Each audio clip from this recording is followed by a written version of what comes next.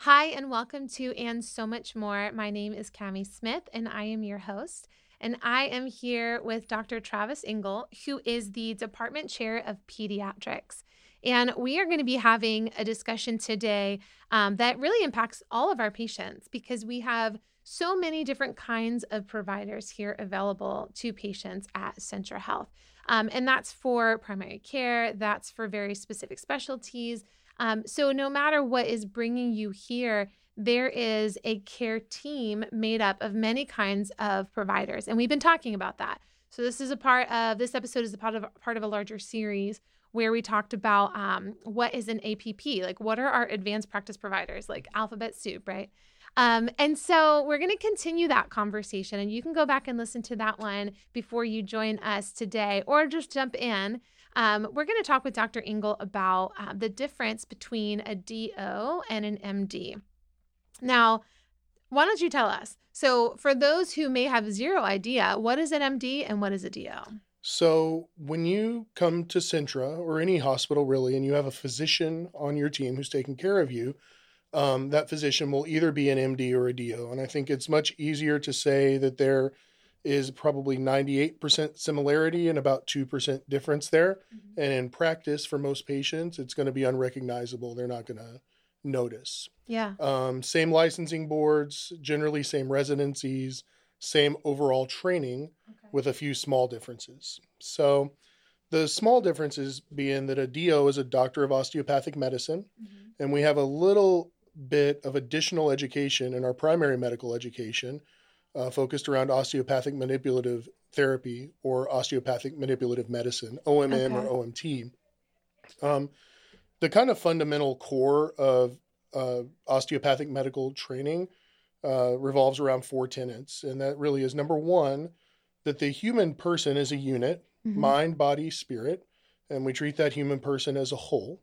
Okay. Number two, that the body has an inherent ability to heal itself when not overwhelmed by disease. And if we can get the body back to a state where all of its systems are kind of optimized and normalized, the body will begin to heal itself, sometimes with a little bit of a nudge Mm-hmm. from, from antibiotics or certain medicines, stuff like Yeah. that. But the body does the major lifting when we talk about healing itself.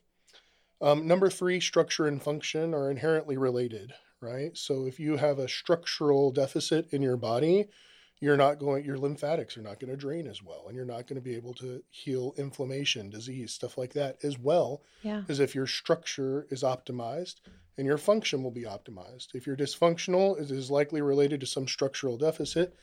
And then number four, rational treatment of a patient really relies on understanding these previous three tenets. If you're going to treat a patient, you got to really start with those three things. So some people will say that doctors of osteopathic medicine have this really holistic approach. Mm-hmm. I believe that is true, but I don't want that in any way to be perceived as I think that MDs don't have a holistic approach Mm-hmm. or don't look at the patient as a whole, because I think they absolutely do. Sometimes I like to say that DOs maybe were doing it before it was cool, but I think that was really at the core of osteopathic training from the very outset.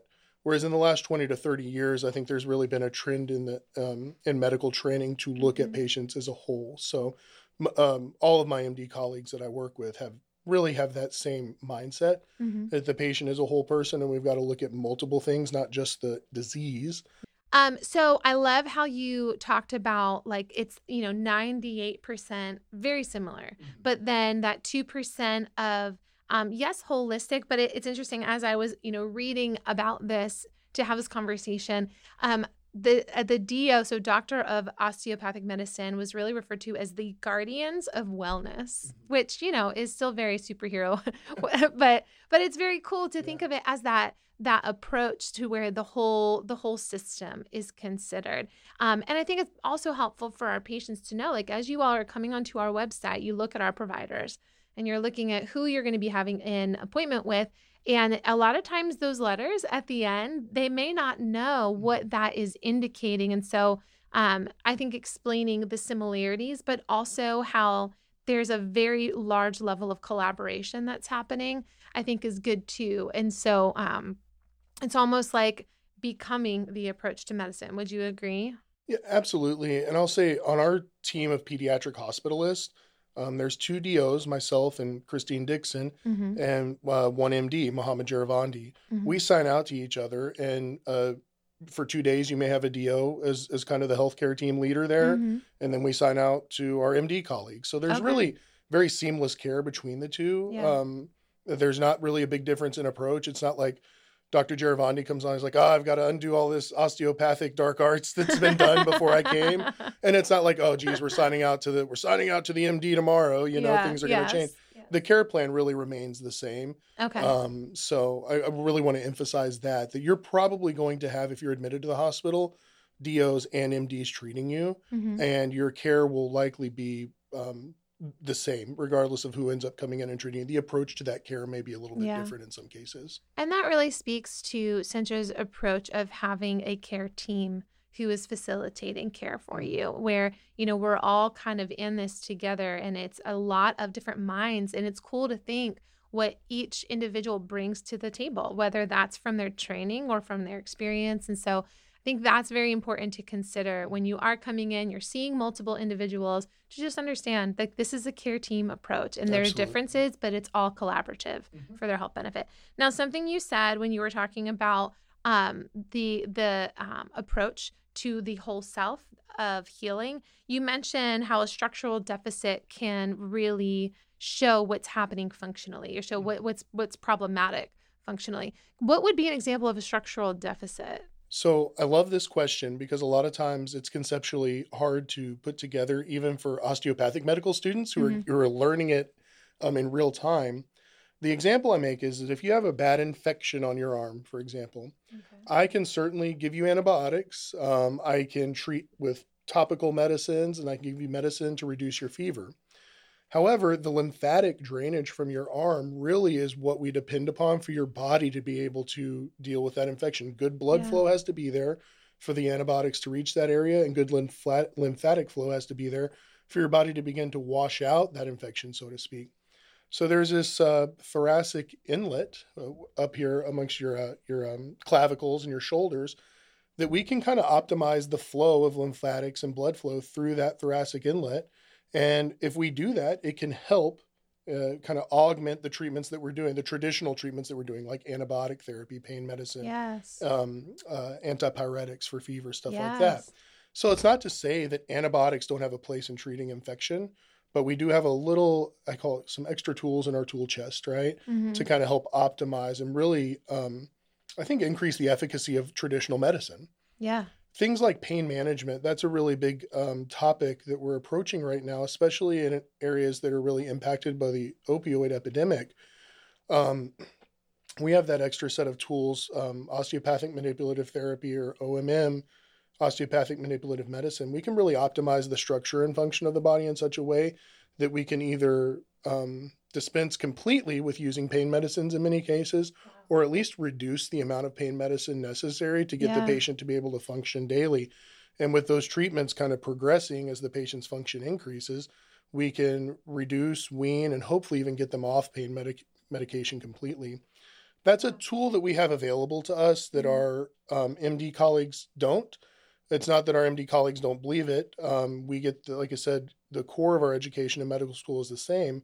They just don't have that additional little layer Yes. on top, the icing on the cake, so to speak. Yes. And in some cases, MD colleagues will refer to DOs Yeah. for that treatment too. For that specialty perspective. Yeah, absolutely. Wow, that is fascinating. I love, because the opioid crisis is really prevalent right now, and so to hear even an alternative approach, I think can be really hopeful for those who Sure. maybe don't even want to go there, or who have gone there and don't want to go down that road again. And it's really encouraging to hear the other avenues that are available. Yeah. Yeah. Well, is there anything else that you think would shed some light or add some perspective to this conversation as you are preparing really our community to come and interact with Centra and the care team, and understanding the difference between its members? Yeah. So first and foremost, as the chair of pediatrics, I'm really involved with medical education here in the community. Centra is a teaching hospital, which is amazing. I think a lot of people look at teaching hospitals and they're worried sometimes. They're like, oh, it's July, the new interns are starting. Should I be scared? Absolutely not. You should be excited to come to a teaching hospital. We have nursing students, CNA students, physician assistant students. We have Yes. medical students here from Liberty University College of Osteopathic Medicine. Wow. There's a College of Osteopathic Medicine here in town that works with Centra, and we have student rotations here. So you're going to be getting the best care with the most up-to-date clinical faculty Mm-hmm. who are teaching really the next generation of physicians here and the next generation of osteopathic physicians, because we have that DO Yes. school in town. Yeah. We also have VCOM, which does not have students rotating here at Centra, but we have 2 big DO schools in the region. So you will be interacting with DO students, and those students are coming back to be doctors here. And I know this because I am one. I love I it. went to Liberty University College of Osteopathic Medicine, and I don't think I ever would have considered coming to Lynchburg, Yeah. not because it's a bad place. It was never on the map for me. But Yeah. I came here and it captured my heart, and here I am now.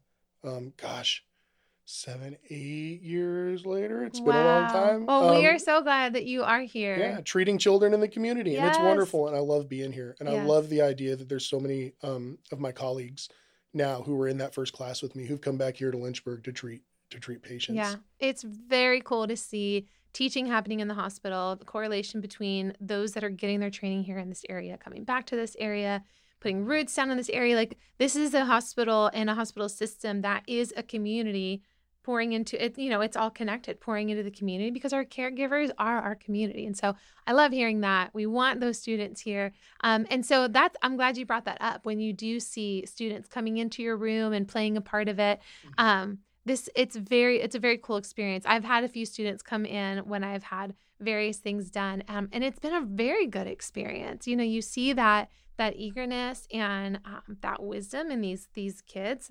I call them kids because I'm so much older than them.